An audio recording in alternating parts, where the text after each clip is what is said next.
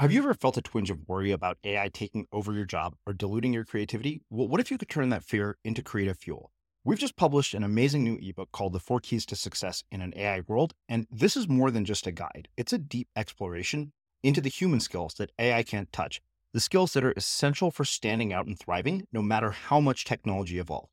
We're talking about real differentiators here, like creativity, emotional intelligence, critical thinking, and much more. Inside, you'll find actionable insights and strategies to develop these skills, whether you're a creative person, a business person, or just simply someone who loves personal development. This isn't a story about tech taking over. It's a story of human creativity thriving alongside AI. Picture this, AI as your creative co-pilot, not just as a tool, but a collaborator that enhances your unique human skills. The 4 Keys ebook will show you exactly how to do that and view AI in a new way that empowers you instead of overshadows you. Transform your creative potential today. Head over to unmistakablecreative.com/4keys. Use the number 4, KEYS. That's unmistakablecreative.com/4keys and download your free copy. I was curious way back. I mean, I can remember having discussions with my parents early on. I was just always interested. Why are we here? What is this? What are we doing? Why does everybody just take it for granted that we're here when this is the weirdest thing ever to be a human being and being alive, and it's quite awesome as well. So I was probably drawn to the big questions. My parents used to take us to church, and what always struck me was I would look around during the church service and I would think, this should be the place where people are talking about the biggest questions of hope and meaning and justice and creativity and what are we doing here? But it was always so boring, honestly. And, like later in life, you sort of look back and ask, and you see sort of seeds of your path early on. But I think something within me said, I'm going to change that. So I was in a band in college. The band broke up, as college bands do, because everybody had to get jobs. And then I decided to go to seminary, and I actually became a pastor, and then I started a church. My wife and I and some friends when we were 28. And it was basically just, how could you create a community where people could be from whatever background they're from, and could you have a place that had lots of room for doubt and questions and discovery and disbelief? And could you act on behalf of those who are poor and oppressed? And could you do things to affect real change in the world? And the church, it went 1,000, 2,000, 3,000, 6,000 people, 7,000 people. Somebody gave us a mall that we took over. And a couple years in, I was probably 30 or 31. It was 10,000 people. And it was like a giant experiment. And then I started writing books and going on tour and making short films. And it's been an awesome ride from there to give it all. I'm Srini Rao, and this is the Unmistakable Creative Podcast, where you get a window into the stories and insights of the most innovative and creative minds who've started movements, built thriving businesses, written best-selling books, and created insanely interesting art. For more, check out our 500-episode archive at unmistakablecreative.com.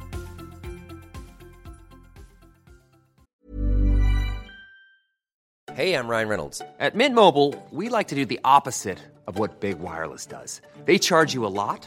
We charge you a little. So naturally, when they announced they'd be raising their prices due to inflation, we decided to deflate our prices due to not hating you. That's right. We're cutting the price of Mint Unlimited from $30 a month to just $15 a month. Give it a try at mintmobile.com/switch. $45 up front for 3 months plus taxes and fees. Promo rate for new customers for limited time. Unlimited more than 40 gigabytes per month. Slows full terms at mintmobile.com.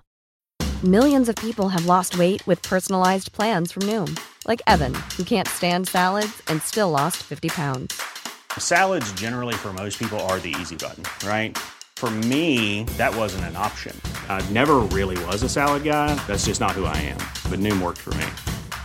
Get your personalized plan today at Noom.com. Real Noom user compensated to provide their story. In 4 weeks, the typical Noom user can expect to lose 1 to 2 pounds per week. Individual results may vary. I'm Sandra, and I'm just the professional your small business was looking for. But you didn't hire me because you didn't use LinkedIn Jobs. LinkedIn has professionals you can't find anywhere else, including those who aren't actively looking for a new job, but might be open to the perfect role, like me. In a given month, over 70% of LinkedIn users don't visit other leading job sites. So if you're not looking on LinkedIn, you'll miss out on great candidates, like Sandra. Start hiring professionals like a professional. Post your free job on linkedin.com/people today. Everyone knows therapy is great for solving problems, but getting therapy has its own problems too, like finding the right therapist, fitting into their schedule, and of course, the cost. Well, BetterHelp can solve those problems. It's totally online and built around your schedule. It's surprisingly affordable too. Connect with a credentialed therapist by phone, video, or online chat, all from the comfort of your home. Visit BetterHelp.com to learn more and save 10% on your first month. That's BetterHelp, H-E-L-P. One size fits all seemed like a good idea for clothes. Nice dress. It's a t-shirt. Until you tried it on. Same goes for your healthcare. That's why United Healthcare offers a variety of flexible, budget-friendly coverage for medical, vision, dental, and more. So whether you're between jobs, coming off a parent's plan, or even missed open enrollment, you can find the plan that fits you best. Find out more about United Healthcare coverage at UH1.com. That's UH1.com. As creators, we're always on the move. Whether it's a live podcast event, a pop-up shop, or a workshop, we're constantly interacting with community, and that's where Tap to Pay on iPhone and Stripe comes in. Imagine this. You're at a live event, a listener loves your merch, or a participant wants to sign up for your course on the spot. With Tap to Pay on iPhone and Stripe, you can accept their payments right there and then, right from your iPhone, so there's no extra hardware or no delays. Total game changer. It's not just for creators. Any business owner can do this. It's about making transactions smoother and much more personal, growing your business in your way. We've been using Stripe for our products and courses for a long time, and now with Tap to Pay on iPhone, you can take your business to the next level too. So visit stripe.com/tapiphone to learn more. Remember, folks, with Tap to Pay on iPhone and Stripe, your business is always at your fingertips. Rob, welcome to The Unmistakable Creative. Thanks so much for taking the time to join us. Oh, it's great to be with you.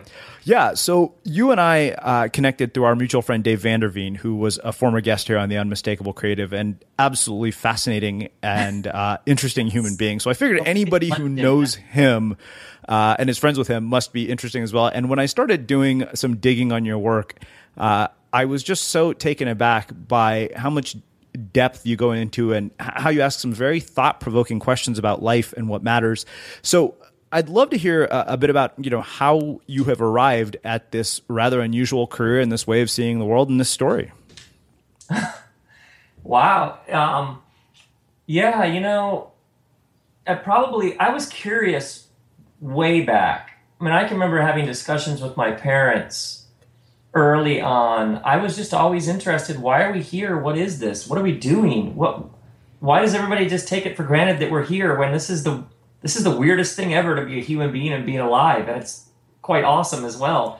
So I was probably drawn to the big questions. My parents used to take us to church, and what always struck me was I would look around during the church service and I would think, this should be the place where people are talking about the biggest questions of hope and meaning and justice and creativity and what are we doing here? But it was always so boring, honestly. And like later in life, you sort of look back and ask, and you see sort of seeds of your path early on. But I think something within me said, I'm going to change that. So I was in a band in college. The band broke up, as college bands do, because everybody had to get jobs. And then I decided to go to seminary, and I actually became a pastor, and then I started a church. My wife and I and some friends when we were 28. And it was basically just, how could you create a community where people could be from whatever background they're from, and could you have a place that had lots of room for doubt and questions and discovery and disbelief? And could you act on behalf of those who are poor and oppressed? And could you do things to affect real change in the world? And the church, it went 1,000, 2,000, 3,000, 6,000 people, 7,000 people. Somebody gave us a mall that we took over. And a couple years in, I was probably 30 or 31. It was 10,000 people. And it was like a giant experiment. And then I started writing books and going on tour and making short films. And it's been an awesome ride from there, to give it all, sort of say it all in a nutshell. Well, let me ask you this. You mentioned that you've always been very curious and you are drawn to these bigger questions. And those are really big questions for somebody that young to be wrestling with. So I'm interested in what kind of formative experiences you had as a child and what kind of parents you had that would lead you to that kind of questioning so early in your life. I know, that's a great question. Well, I would say that my parents were always intellectually restless. They were always, I remember my dad cutting articles out from the newspaper and saying, you ought to check this out. Or I know there were always books floating around the house. So they loved to discuss, they loved ideas, and we were raised as kids. What do you think? What do you think about that? We laughed a lot, but the exchange of ideas, and then what did it mean to actually live them? And then I saw them, I remember people who had just gone through a horrible divorce, my parents would take them in, they would sit with them and help them through difficult times. They had a vibrant sort of engagement with the world. And I think I probably just picked up, we're here and we get to help people and we get to learn things and we get to explore. Somewhere in there, I sort of picked that up and it stuck with me. So, one of the things that I think is really interesting is this is not normal. What you're talking about, it's far from normal. Like nobody is raised like this in my mind. In fact, most of us are raised with do as you're told, keep your head down. And in that process, I think that, we experience what I call one of the occupational hazards of adulthood, which is losing our curiosity, losing our creativity, and losing that reckless abandon and optimism. And I just want to hear what you think about that from somebody who's been raised, with another perspective. And why is this so pervasive in our culture? Yeah, it's funny that you asked that. I've never thought about it this way, but his dad died when he was 8 of cancer. And then when my dad was in high school, his brother was killed in a freak accident. And my dad was just my dad and his mom. And so he had this extraordinary sense of like life is a gift and it can be taken from you. You know what I mean? Mm-hmm. So he lived just full out. He was always trying things. He was always, let's go here. Let's build this. Let's take this apart. And he would, as kids, he would always say, you're my pride and joy. We had this profound sense that he enjoyed us and my mom as well, and I think somehow we picked up, you go do something, make something, try something. It might work, it might not, it's not a big deal. Just keep going. You're here and we're alive and we're breathing, so let's do something with it. And I somehow picked that up, and then when I met my wife, she had this similar sort of sense. When we first got married, we had a very strong sense that the whole thing is an adventure. So for us, marriage wasn't like, oh, how can we not kill each other? You know what I mean? How can we not break apart? It was, life is an adventure. I found this person. We found each other to go on the adventure with. Let's try some stuff and see what happens. So for me, it's always kind of been like a giant art project. Wow. Okay. So I love that. So much more enjoyable. Oh yeah. I love that whole approach of treating life as an art project. I want to ask you a bit more about this sort of notion of curiosity, reckless abandon, and creativity. And yeah. I realized, I started listening to the Robcast just when I knew we were about to talk, and I heard something in a conversation that you had with Elizabeth Gilbert that really struck me, where you started talking about your daughter playing in a garage in a band and just singing with just absolute freedom of expression. Yeah. And you saying that you never wanted her to lose that and you hope that she maintains that throughout her life. A lot of parents listen to this show who homeschool kids with the content for this show. And I can't help but wonder if their kids are destined to lose that, and how in the world can we prevent that from happening as adults and as parents? Right. Great question. What happened to me, so I became a pastor. I was done with seminary by age 24. So I was doing visits to hospital. I was going to visit people in jail by 25 years of age. I was doing funerals for people who died of AIDS by age 25, back when that was something that was still sort of, people didn't know what to do with. So I saw lots and lots of suffering up close because my life as a pastor, what people do is they invite you into the center of their lives when everything falls apart. And so on any given day, I might conduct a funeral, I might be visiting somebody in prison, I might be standing with a young couple in the ICU unit over a clear plastic box that their 2-week-old kid is in, hooked up to tubes, fighting for her life. And what it did to me is it sort of etched in my psyche that this thing is really fragile and lots of things can go wrong. And I think for so many people, think about the homeschool parents, there can be easily become this just tremendous anxiety about what if things go wrong, what if things go wrong. I saw lots of things go wrong up close many, many, many times over. So I think when we say, like, we're going to make sure nothing goes wrong, stuff is going to fall apart. It's going to break into 1,000 pieces. It's going to catch on fire. It's going to break your heart. So let's just begin there. And the real wisdom comes when you realize the whole thing could end tomorrow. So let's enjoy today. That's where all the great wisdom traditions go. And this got sort of beaten into me early on by the experiences I was having. Okay, so one of the things that has always interested me is that I think we can intellectually understand this notion that life is a gift, life is short, right? Right.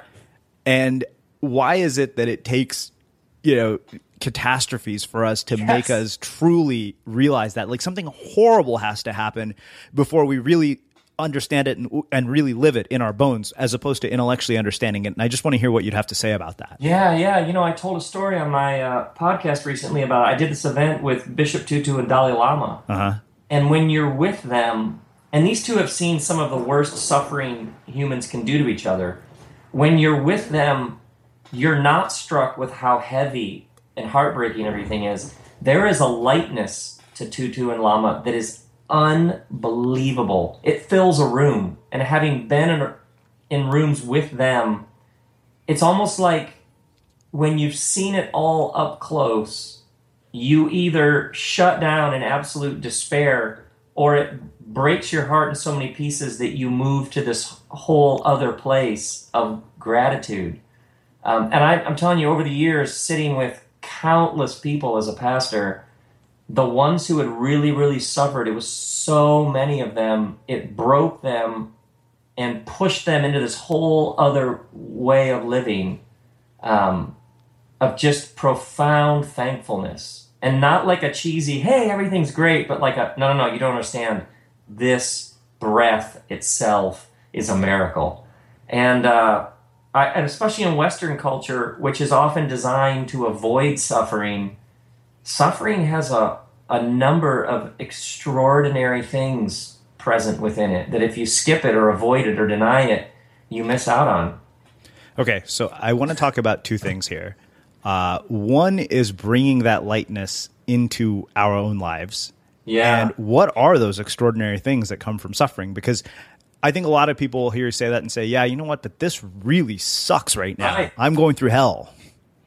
Yeah. And always, you'll only move to some place of lightness by fully feeling all of the hell and ways in which it sucks. This is not some sort of easy path. But it's interesting in all of the wisdom traditions, how you deal with obstacles and suffering is a central thing that you're taught early on. In other cultures, rites of passage and being discipled by a master were all just part of life. If someone's going to teach you how to handle suffering and heartbreak and adversity, because they're central to navigating life.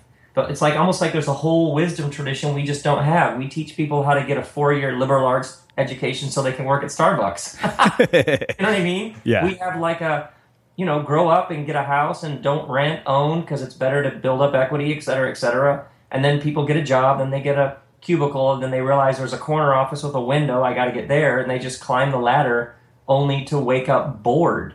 Uh-huh. So I think sometimes you just have to challenge the whole system and ask, what is it that would get you up in the morning with joy? The Japanese actually have a word for this, ikigai, I-K-I-G-A-I. Your ikigai is that which gets you up in the morning. And so it was always understood that when you no longer have an ikigai, you're dead, even if you're still alive. You know what I mean? Mm-hmm. But we sort of, in Western culture, a lot of people have lost this sense of you need something that will get you up in the morning, that brings you joy, that can contribute to the common good. And it may involve making lots of money. It might not. That's all part of it. Okay. You brought up something that I think is really interesting and something that I've been wrestling with personally for the last year or two. Mm-hmm. You mentioned that our school system basically prepares us for a life that is entirely scripted with almost no room for serendipity. And given the work that you do, I'm interested in why you think our school system isn't encouraging us to ask these bigger questions that ultimately determine the quality of our lives. Yeah, right. Well, first off, I would get a shout out to all the great teachers out there. A great teacher can change the course of your life. But, think about this. Think about the Super Bowl. The one time our tribe gathers, when the most amount of people are gathered for the common event, we could probably argue the Super Bowl is that event. And at the Super Bowl, what is the thing that everybody talks about? I always say it's a series of commercials interrupted by a game. But if you think about the Super Bowl, when our tribe gathers nowadays, the one time we gather around the tribal fire, the fire is a square box in the corner of the living room, and we gather to be pitched things that we could buy. So in ancient cultures,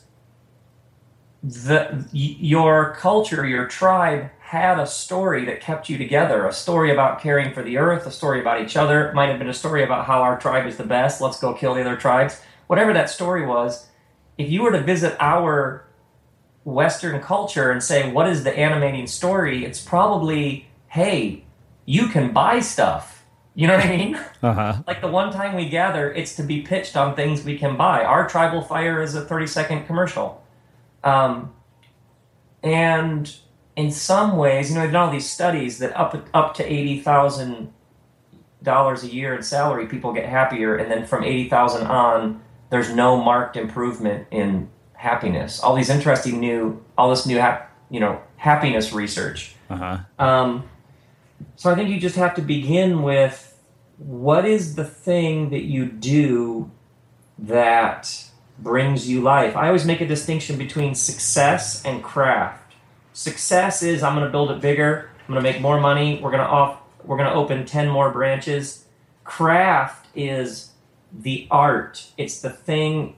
Craft is the thing that you are doing, that you are getting better at each day, whether it's a therapist or an entrepreneur or an oil painter or a teacher. And the problem with success is success asks, what can I get? Craft says, can you believe I get to do this? And often, I'm sure you're the same way, you interact with somebody, within 3 minutes you can tell whether they're pursuing success or whether they're pursuing craft, which is this sense that I have this thing I do in the world, and I'm going to be learning how to do it better and better for the rest of my life. And craft is interesting. Finding a craft and working it. Now that's interesting. Success is basically you climb the mountain and then you find yourself realizing, this is it? Like now what is this? So I think it's, once again, you have to challenge much larger things that we've all been handed, scripts we've all been handed that don't work. Okay, so why do you think that in our culture there's such an emphasis on success over craft, and how do we challenge the scripts that don't work?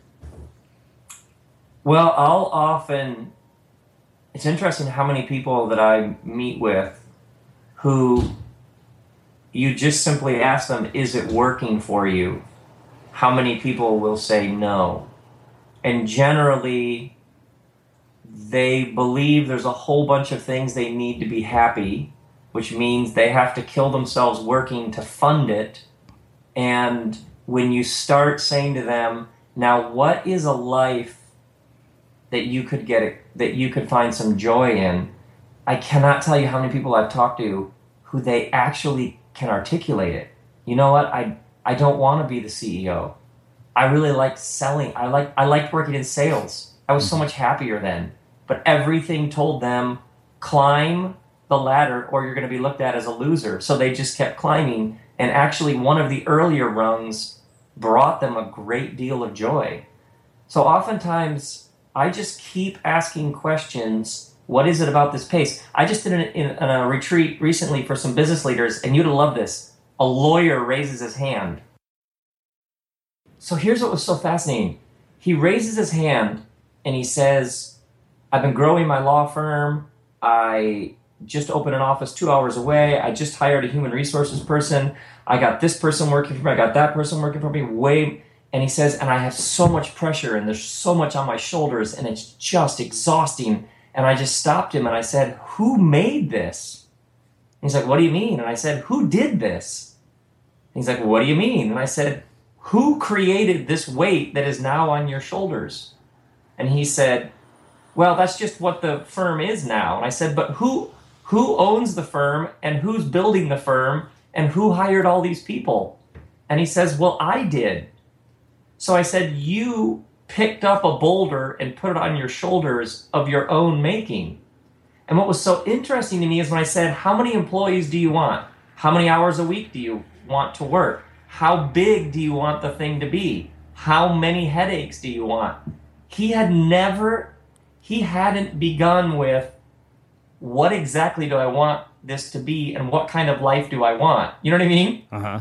And what's interesting to me is how many people I've met who are smart, educated, on it, really, really gifted, building things because they've looked around them and seen, well, this is what everybody else is kind of building, so I'm going to build one of those. And when you stop and say, but what kind of life do you want? It's almost like the system says this is how the game is played and not, how would you like to play the game?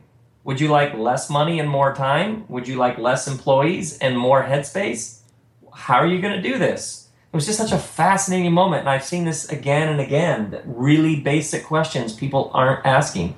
Why do you think it is that somebody who starts out with a very clear vision of what they want can lose their way? And this is a deeply personal question for me because it happened to me. Yeah, well, the voices around us can be really loud, especially if you have a mentor, a boss, professors, parents, siblings. The voices around us can be really loud and really persuasive. And unless you have some sort of practice where you are constantly asking, what is my compass? What is my true self telling me? Unless you have some sort of regular practice of listening to what's happening deep inside of you, the voices around a person can just be so loud. And I'm so interested when I meet people who are really thriving and I ask them about their weekly practice, or tell me about a week, tell me about a day, tell me about the rhythms of your month. They always, every one of them, they have something they mention, like, oh, I fly fish on Saturdays, or oh, I surf, and whenever you say why, they always say, because it's where I remind myself who I am. It's where I get grounded. It's where I get centered. Otherwise, it's just a whole bunch of clatter coming at you. It's just chatter. I will sometimes say to people when they're telling me, but we have to, and I'll say, wait, is that you talking? Who is that talking? And often people will say, oh my word, you're right. That's my brother. That's my mom. That's my boss. That's my, you know what I mean? They'll say, so many times we're reading from a script and it's somebody else's line and we think it's ours. It's easy to do. So would you say that having that sort of a practice enables you to trust your inner voice and your inner compass more than the external voices that become very loud and persuasive? Yeah. And then part of it is you have your internal voice, and then over time, I was fortunate enough, I found people who would tell me the truth about myself because they believed in me. So I have a friend named Tom. We probably talked on the phone every day for a decade. He was just one of those people who he could call me on my stuff, but I knew he believed in me, so I was open to it. I was actually thirsty for it. But it's the people around you who know when they tell you the truth, they're actually helping you discover who you really are. And when you find those people, you have to, first off, buy them lunch. Pick up the tab, you know what I mean? And lots of people are very honored when you say to them, I really respect you. The life that you live is something that I just have such admiration for. Can I take you to lunch and just ask you questions? Who isn't moved by that and doesn't want to help somebody? But sometimes people are wrestling. When I do these retreats, a number of people are asking really serious questions about their path. And I'll say, who are you talking about this with? Who are you processing it with? And they'll say, oh, this is the first time I've ever even mentioned it.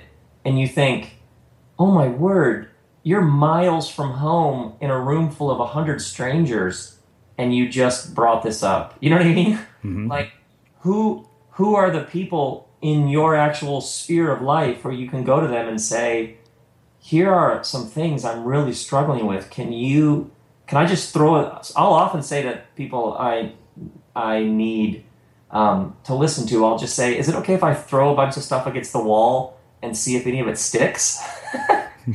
And whatever metaphor helps you can be incredibly life-giving. Small details are big surfaces. Tight corners are odd shapes. Flat, rounded, textured, or tall. Whatever your next project, there's a spray paint pattern that's just right. Because Rust-Oleum's new Custom Spray 5-in-1 gives you control with 5 different spray patterns. So you can tackle nooks, crannies, edges, and curves without worrying about drips, runs, uneven coverage, or anything else. Custom Spray 5-in-1. Only from Rust-Oleum. If you thought the only way to get a more defined jawline with natural-looking results was through surgery, think again. Juvederm Volux XC is a non-surgical injectable gel filler that improves moderate to severe loss of jawline definition and can help you achieve natural-looking results with little downtime. Even better, this improved definition lasts up to 1 year with optimal treatment. No maintenance required. Improve jawline definition for a smooth, sculpted look with Juvederm Volux XC. For important safety information and to find a licensed specialist, visit Juvederm.com. That's Juvederm.com. Not for people with severe allergic reactions, allergies to lidocaine, or the proteins used in Juvederm. Common side effects include injection site redness, swelling, pain, tenderness, firmness, lumps, bumps, bruising, discoloration, or itching. There's a risk of unintentional injection into a blood vessel, which can cause vision abnormalities, blindness, stroke, temporary scabs, or scarring. Talk to a licensed specialist to find out if it's right for you. Ready to pop the question? The jewelers at BlueNile.com have got sparkle down to a science with beautiful lab-grown diamonds worthy of your most brilliant moments. Their lab-grown diamonds are independently graded and guaranteed identical to natural diamonds, and they're ready to ship to your door. Go to BlueNile.com and use promo code LISTEN to get $50 off your purchase of $500 or more. That's code LISTEN at BlueNile.com for $50 off. BlueNile.com, code LISTEN. Hey, I'm Ryan Reynolds. At Mint Mobile, we like to do the opposite of what Big Wireless does. They charge you a lot, we charge you a little. So naturally, when they announced they'd be raising their prices due to inflation, we decided to deflate our prices due to not hating you. That's right. We're cutting the price of Mint Unlimited from $30 a month to just $15 a month. Give it a try at mintmobile.com/switch. $45 up front for 3 months plus taxes and fees. Promo rate for new customers for limited time. Unlimited more than 40 gigabytes per month. Slows full terms at mintmobile.com. I'm Sandra, and I'm just the professional your small business was looking for. But you didn't hire me because you didn't use LinkedIn Jobs. LinkedIn has professionals you can't find anywhere else, including those who aren't actively looking for a new job, but might be open to the perfect role, like me. In a given month, over 70% of LinkedIn users don't visit other leading job sites. So if you're not looking on LinkedIn, you'll miss out on great candidates like Sandra. Start hiring professionals like a professional. Post your free job on linkedin.com/people today. Hey there, it's Michelle Norris. I'm host of a podcast called Your Mama's Kitchen. When I travel, I'm usually looking for a way to find a taste of home when I'm not at home. And one of the things I love to do when I am at home is entertain. And Airbnb allows me to do that. When I was in California recently, I rented a house that had a great kitchen. And when we were sitting around the table, we were all thinking, we're in someone else's house. Someone could be in all of our homes as well. If you have a home, but you're not always at home, you have an Airbnb. Your home might be worth more than you think. Find out how much at airbnb.com/host.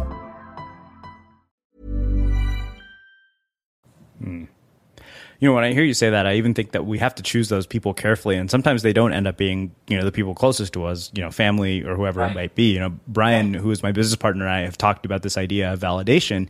And he said, you should really be selective about where you choose to get any of your validation from. And sometimes it's not going to come from the people who are your family or the people that you love. Absolutely. I actually, if somebody cannot celebrate who you are, your influence, blessings, success, power, abundance, whatever it is, if they cannot celebrate the fullness of who you are in your path, then they can't be your friend. It's that simple. So the friend who's like, must be nice, gone. Or they get moved to the outer ring. It's just that simple. You know what I mean? Yeah. Boy, I'd like to have that kind of life. Sorry, thanks for playing. Oftentimes people have around them incredibly toxic, draining relationships that they call friendships. If that person isn't totally have your back and can't celebrate everything you are and are becoming and all of the fullness of who you are, then that's not a friendship, no matter what you call it. Or you're going to have to at least have some boundaries around that friendship, because that's not going to work. It's funny because I'm writing a book right now, and the idea of voices that are external is fresh on my mind, because that's the opening part of the book. The opening part of the book is called The Paddle Out. And I said, a lot of voices get really loud when you're standing on shore about to paddle out, warning you about all the dangers that are in the water. And I remember that I started this project called 100 Reasons You Should Hire Me. That was the beginning of what is now existing today. And I couldn't come up with 100 reasons why anybody should hire me, so I scrapped the project. And I remember thinking, I said, if I had let the people who thought I was an idiot for doing that determine the future, you and I wouldn't be talking right now, Rob. And that was 7 years ago.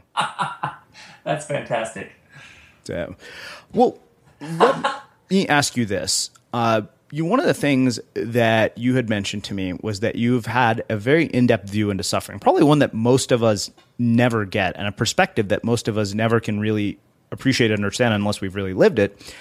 But the question that raises for me is, why are there certain people who become victims of their circumstances and let their circumstances become their identity, and others who don't? Right. And I just happened, as a pastor, I just happened to almost get a front row seat and honestly, suffering makes people better, or it tends to make them bitter. And trying to predict who will grow and become more grounded and mature and open to life, and who will shrink back and become more brittle and play more of a victim and be more small. Honestly, it's one of the great mysteries of humanity is I can never tell. I think consciousness and how we respond to the events that come our way is one of the great mysteries. Why do some people, they become so inspiring and expansive and they just go to a whole new level, and other people seem to stumble around in the dark for years to come? I can't for the life of me predict it. I used to think I could, you know what I mean? Mm-hmm. But I think it's one of the great mysteries of humanity, our consciousness and why different people respond different ways. You can have two alcoholics and you organize an intervention for each of them, and all the people who love them most gather in the living room and say, we love you, alcohol is ruining your life, we'll do anything to help you get help. And the one says, thank you, this means so much, can I get help, can I go to a meeting tonight? And the other one says, F you, I'll do what I want. You know what I mean? Mm-hmm. And especially over the years as a pastor, seeing people hungry for more meaning, for more depth, for more connection. And some people stay and they grow and they do the hard work. They do their interior work. And other people, it gets hard and they're gone. It is the great mystery at the heart of the human experience. And anybody who tells you they can fix it, or I've got a 3-step plan to make people, they're selling you something. or this curriculum or these 7 steps will guarantee you. I instantly am like, no, it's not that cut and dried. Uh-huh. I wanted to ask you actually, when we talked about sort of a spiritual practice to learn how to manage the external voices and tune them out. One of the things that interested me about your work is that you're an avid surfer, and we both share that in common. Surfing has deeply influenced my life. It fundamentally changed the direction of it and altered the course of it. Yeah. And I'd really love for you to chat a little bit about how surfing has impacted the way you see the world and the way you handle things. Yeah. Oh, man. Where do we even start?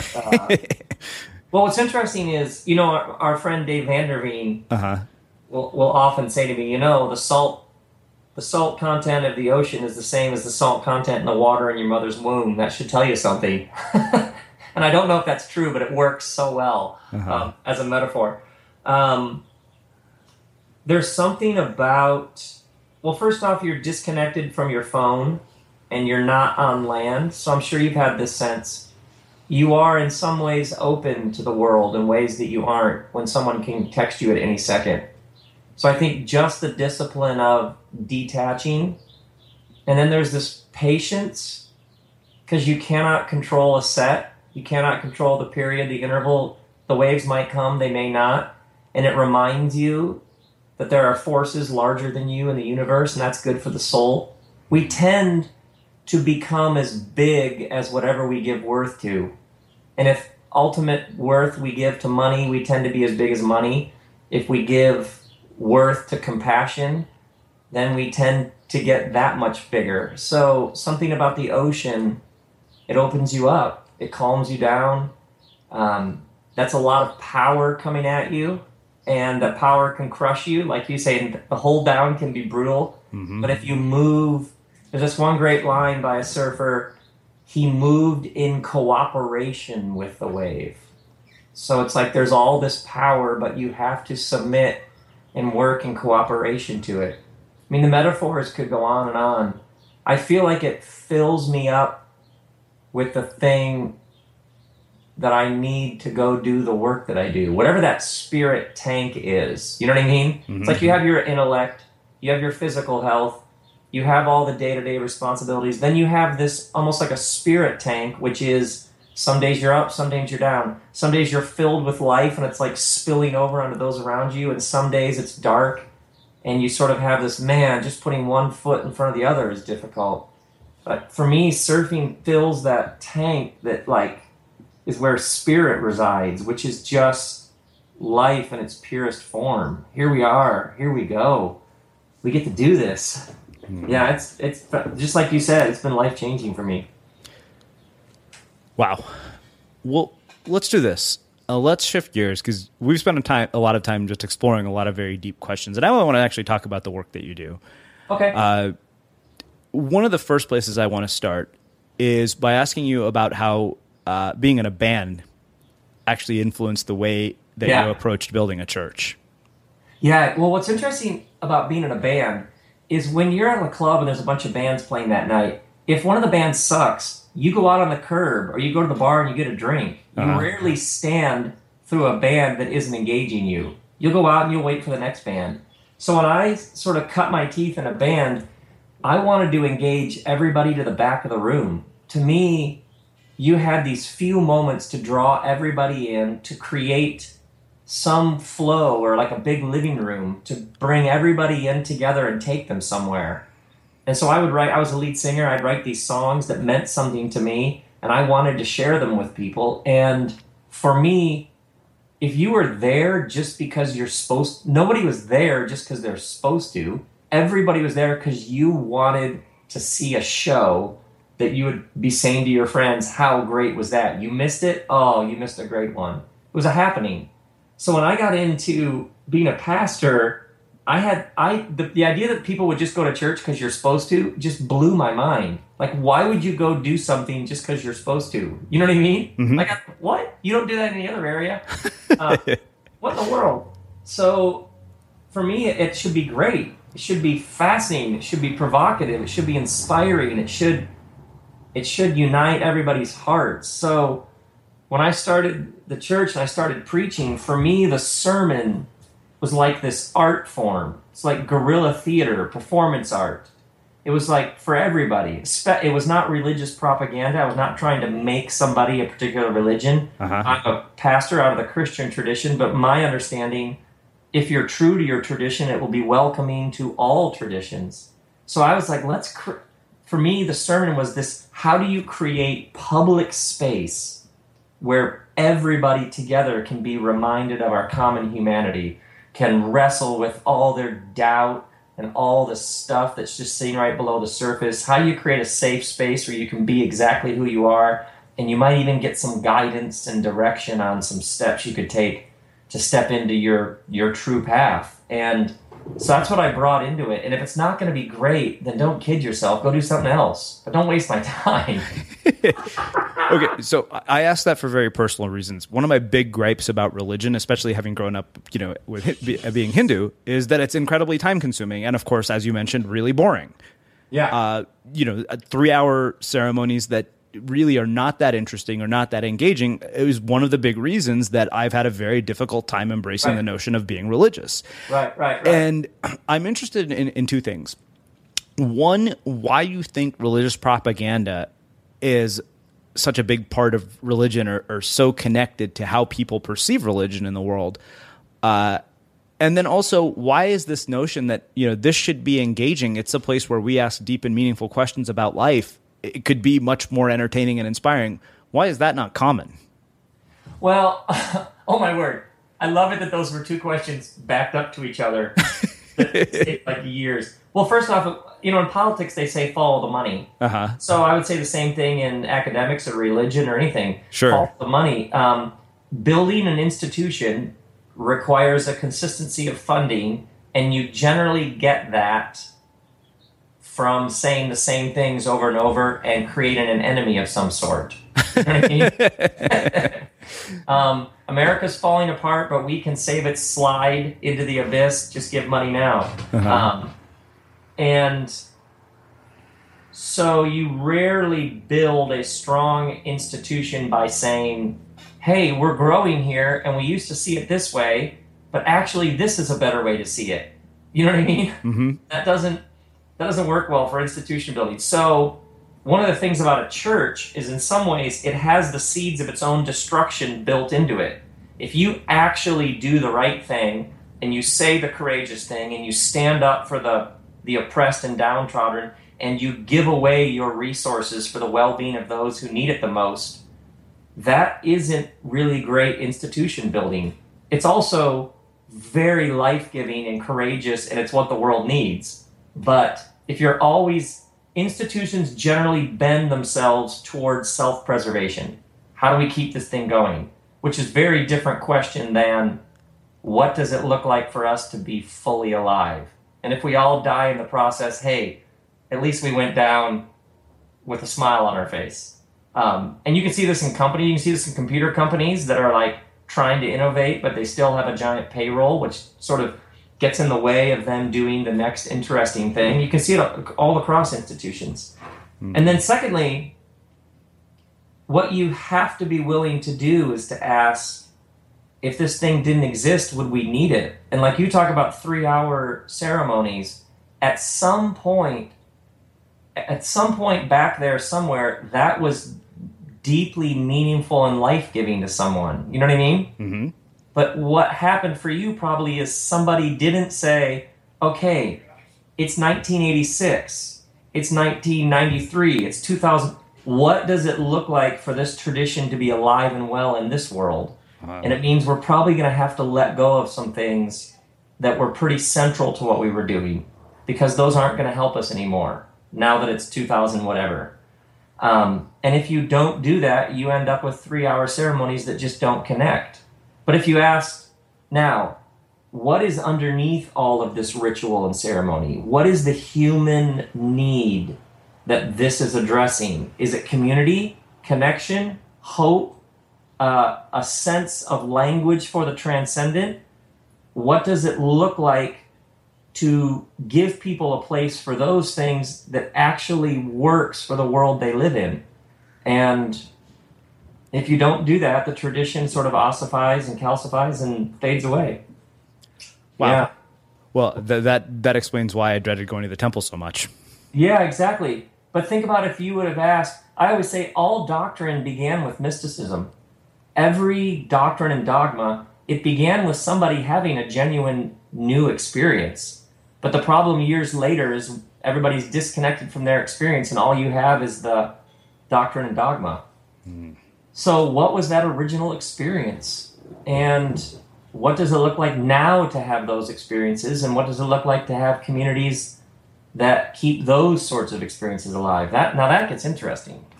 You know, the more I talk to you, the more that it feels to me that your work really isn't about religion, but about living a meaningful life.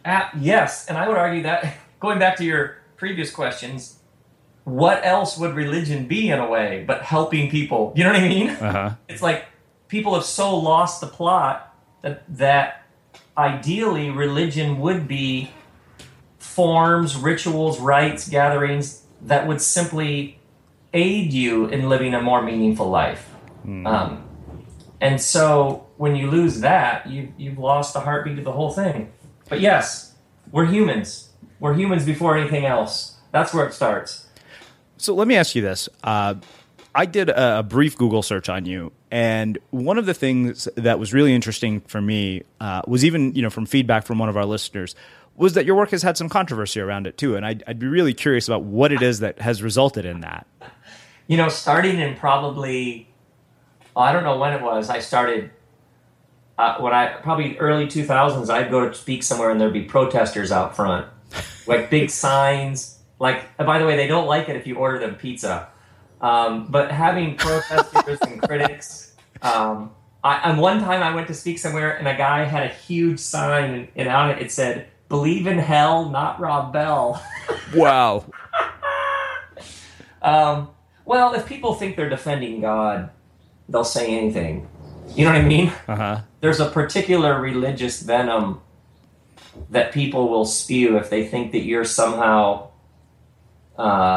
you're somehow threatening God, or I don't know. I don't even try to understand the psychology of it. But it became very normal for me to not be able to go anywhere in public that I wouldn't run into somebody who was really, especially when we lived in Michigan, who had said pretty nasty things about me. Yeah. So you just have to sort of, whatever you do, don't Google your name. Yeah, I've been called a disservice to humanity before. Oh, nice job. Well done there. You're reaching somebody when you do that. Yeah. A friend of mine told me recently she was criticized and she was referred to as an omen of the end times.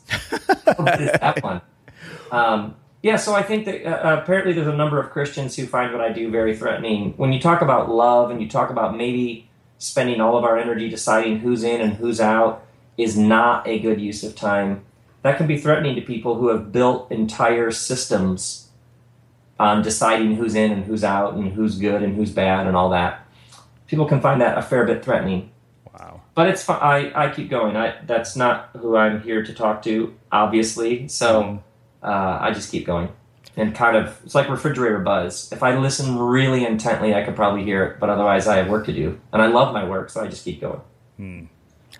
So one of the things that's also really interesting to me is, you really become sort of an iconic figure in the work that you do. You've really mastered the craft. I know that you've recently been on tour with Oprah.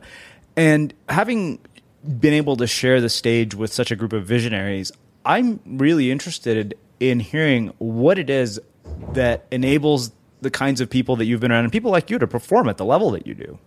Oh, by the way, I first have to tell you, I was doing a Q&A with Deepak Chopra. Uh-huh.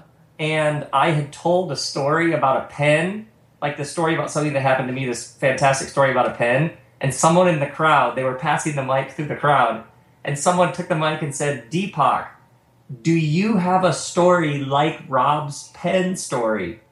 And Deepak says, "Yes, I do." And then he told a story about his friendship with the Beatles. Rob has a pen story. Deepak has a story about having dinner with George and John. Oh, unbelievable moment. Unbelievable moment. I have no idea what your question was. I'll tell you, that tour with Oprah was extraordinary. Elizabeth Gilbert, Iyanla, to be with people who had given themselves to their work with such passion and dedication. But what really strikes me, and Oprah herself, all those people that Oprah has interviewed and all those books that she's featured, she's actually read the books. You know what I mean? Like, she is a true student. And I mean, Oprah asks my kids questions because she's actually interested in their answers. She's the real thing. She's deeply invested in what is the next step for her. And she's actually figuring it out like everybody else. What's the next thing I ought to do with my time? How can I help more people? What is the best use of this energy that I've been given? She's asking questions and reading books and having meals with interesting people and finding out how they do it. So that's what really strikes me about sort of with Oprah or Elizabeth Gilbert or Deepak is these are people who are serious about becoming everything that they're called to be, just like the rest of us are. And you sort of are amazed at our common humanity because you have this image of them sort of existing on a different plane, you know what I mean? And then you're with them and you're like, oh, everybody is just figuring it out and figuring out what it means to be who they are. They're very, very inspiring. Do you think that everybody has this energy that you speak of that's meant to be manifested externally in the world in some way?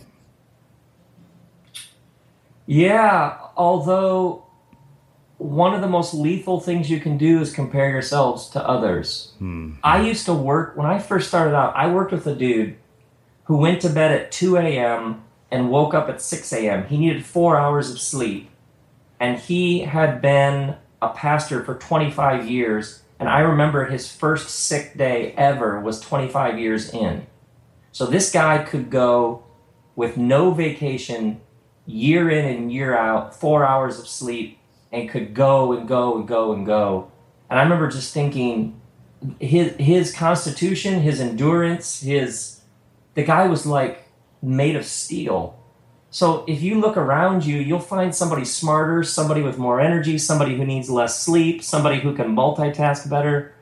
I think you're sunk if you spend too much time looking around you. You have to stay true to who you are, what the thing is you've set out to do, and who you aren't just isn't that interesting. And who they are in regards to your path just isn't that interesting.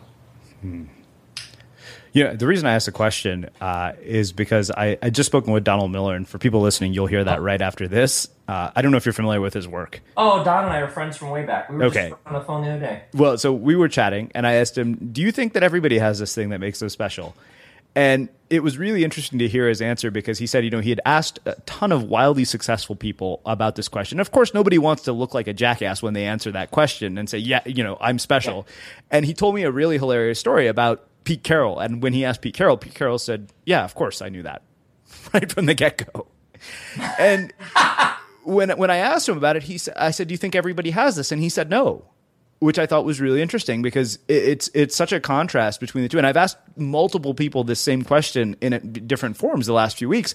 And it's been a really interesting thing to hear the different perspectives on it. Yeah. To be honest with you, the people who inspire me the most, you've never heard of, and you probably won't hear of. I met a man recently, and we were talking because we were introduced by somebody. I said, what do you do for a living? He said, I clean houses. And he said, I love to clean houses. I love to bring order to people's lives.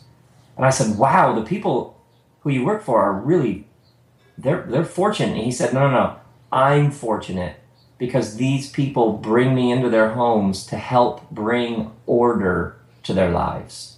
I'm the one who's honored. For this guy, cleaning houses is like high art form. Wow. I mean, he puts so many people to shame with his respect for his work. And it's cleaning houses. You know what I mean? Yeah. So what's just happened for me is the people, when I think about Oprah's awesome, and Deepak and Elizabeth Gilbert are fantastic. The people who have most inspired me are people, the guy who works at the auto repair where I get my oil changed, he always makes me laugh. I love to get the oil changed in my car because I'm going to see Jim. You know what I mean? And like, he runs the front desk at the place where they change the oil in my car. The people who actually move me are not on stages and don't have microphones and don't have websites and podcasts. They're people who they're doing something and they do it each day and they do it with love and integrity. And so that's why sometimes there's this sort of, well, you have to be a superstar. But when I think about the stories that move me the most, it's generally people just doing things that we consider mundane, but they've tapped into, like, it's almost like they tapped into an electrical current that's running through the daily and the mundane and the everyday. You know, it's interesting. People ask me often how I select guests for the show and, you know, what it is that drives it. And it's often just morbid curiosity. And when somebody asks me, who are your favorite guests? It's never sort of household names or famous people. Right. They're always the least expected people that you've never heard of that have the most inspiring and amazing stories. Right. There's a family I know. They went to the foster care office and said, all of the kids that nobody wants with the worst problems and the biggest disabilities, please give them to us. And I think at this point they've had 27 kids in their home that they have raised. And you'll never hear about them. And when you're with them, it's like you're in the presence of greatness. You know what I mean? Yeah. And they have taken in kids that everybody had abandoned. And then they'll say to you, oh yeah, Johnny, we can't imagine life without Johnny. And no one wanted Johnny. Yeah, the number of people I've met who will never be on a stage, that's the thing. I'm totally with you on that. Well, I think that makes a really sort of interesting way to start closing up our conversation. So I have one last question for you, which is how we finish all our interviews at the Unmistakable Creative. Great. What do you think it is that makes somebody or something unmistakable? When nobody else could have done that but them. And it's not a giant deed or climbing Mount Everest or accomplishing something that's never been accomplished.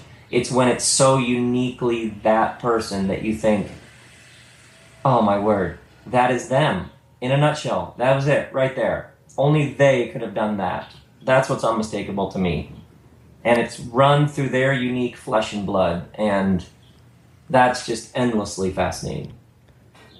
It's funny. You may be the one and only person who has echoed my exact sentiments about what it means to be unmistakable. Score! Literally, those are, I could pull it up for you and read it from my book, How I Define Unmistakable, because I was asked to do it for my book proposal. Oh, nice. Nice. And it's almost word for word exactly what you said. Oh, that's great. So good. Well, hey, Rob, this has been really, really cool. I am very, very thrilled that Dave Vanderveen connected us. And as I expected this would be, it was really just a fascinating chat about life and everything else that really matters. Oh, that's so great. Are you coming to San Diego tour stop? I will probably be there now after this conversation. Awesome. So, good. Well, give me a shout and I'll put you on guest list. Will do. And for everybody listening, we will wrap the show with that. Thank you for listening to this episode of the Unmistakable Creative Podcast. While you were listening, were there any moments you found fascinating, inspiring, instructive, maybe even heartwarming? Can you think of anyone, a friend or a family member who would appreciate this moment? If so, take a second and share today's episode with that one person, because good ideas and messages are meant to be shared. Hey, it's Danny Pellegrino from Everything Iconic. Ready to upgrade your style game without blowing your budget? Check out Quince. They've got all the good stuff, shirts and polos, activewear, and fine leather goods, all at 50 to 80% less than other high-end brands. And the best part? They're all about safe, ethical, and responsible manufacturing. Get that luxury vibe without the luxury price tag. Hit up quince.com/upgrade for free shipping and 365-day returns on your next order. That's quince.com/upgrade. Mom deserves the best, and there's no better place to shop for Mother's Day than Whole Foods Market. They're your destination for unbeatable savings, from premium gifts to show-stopping flowers and irresistible desserts. Start by saving 33% with Prime on all body care and candles. Then get a 15-stem bunch of tulips for just $9.99 each with Prime. Round out Mom's menu with festive rosé, irresistible berry chantilly cake, and more special treats. Come celebrate Mother's Day at Whole Foods Market. Even when we're on a budget, we still deserve nice things. Quince is a place to scoop up stunning high-end goods for 50 to 80% less than similar brands. They have buttery soft cashmere sweaters starting at $50, luxurious Italian leather bags, and so much more. Plus, Quince only works with factories that use safe, ethical, and responsible manufacturing. Get the high-end goods you'll love without the high price tag with Quince. Go to quince.com/style for free shipping and 365-day returns. Imagine the softest sheets you've ever felt. Now imagine them getting even softer over time. That's what you'll feel with Boll & Branch's organic cotton sheets. In a recent customer survey, 96% replied that Boll & Branch sheets get softer with every wash. Start getting your best night's sleep in these sheets that get softer and softer for years to come. Try their sheets with a 30-night guarantee. Plus, get 15% off your first order at bollandbranch.com. Code BUTTERY. Exclusions apply. See site for details. Have you ever felt a twinge of worry about AI taking over your job or diluting your creativity? Well, what if you could turn that fear into creative fuel? We've just published an amazing new ebook called The 4 Keys to Success in an AI World, and this is more than just a guide. It's a deep exploration into the human skills that AI can't touch, the skills that are essential for standing out and thriving, no matter how much technology evolved. We're talking about real differentiators here, like creativity, emotional intelligence, critical thinking, and much more. Inside, you'll find actionable insights and strategies to develop these skills, whether you're a creative person, a business person, or just simply someone who loves personal development. This isn't a story about tech taking over. It's a story of human creativity thriving alongside AI. Picture this, AI as your creative co-pilot, not just as a tool, but a collaborator that enhances your unique human skills. The 4 Keys ebook will show you exactly how to do that and view AI in a new way that empowers you instead of overshadows you. Transform your creative potential today. Head over to unmistakablecreative.com/4keys. Use the number 4, KEYS. That's unmistakablecreative.com/4keys and download your free copy.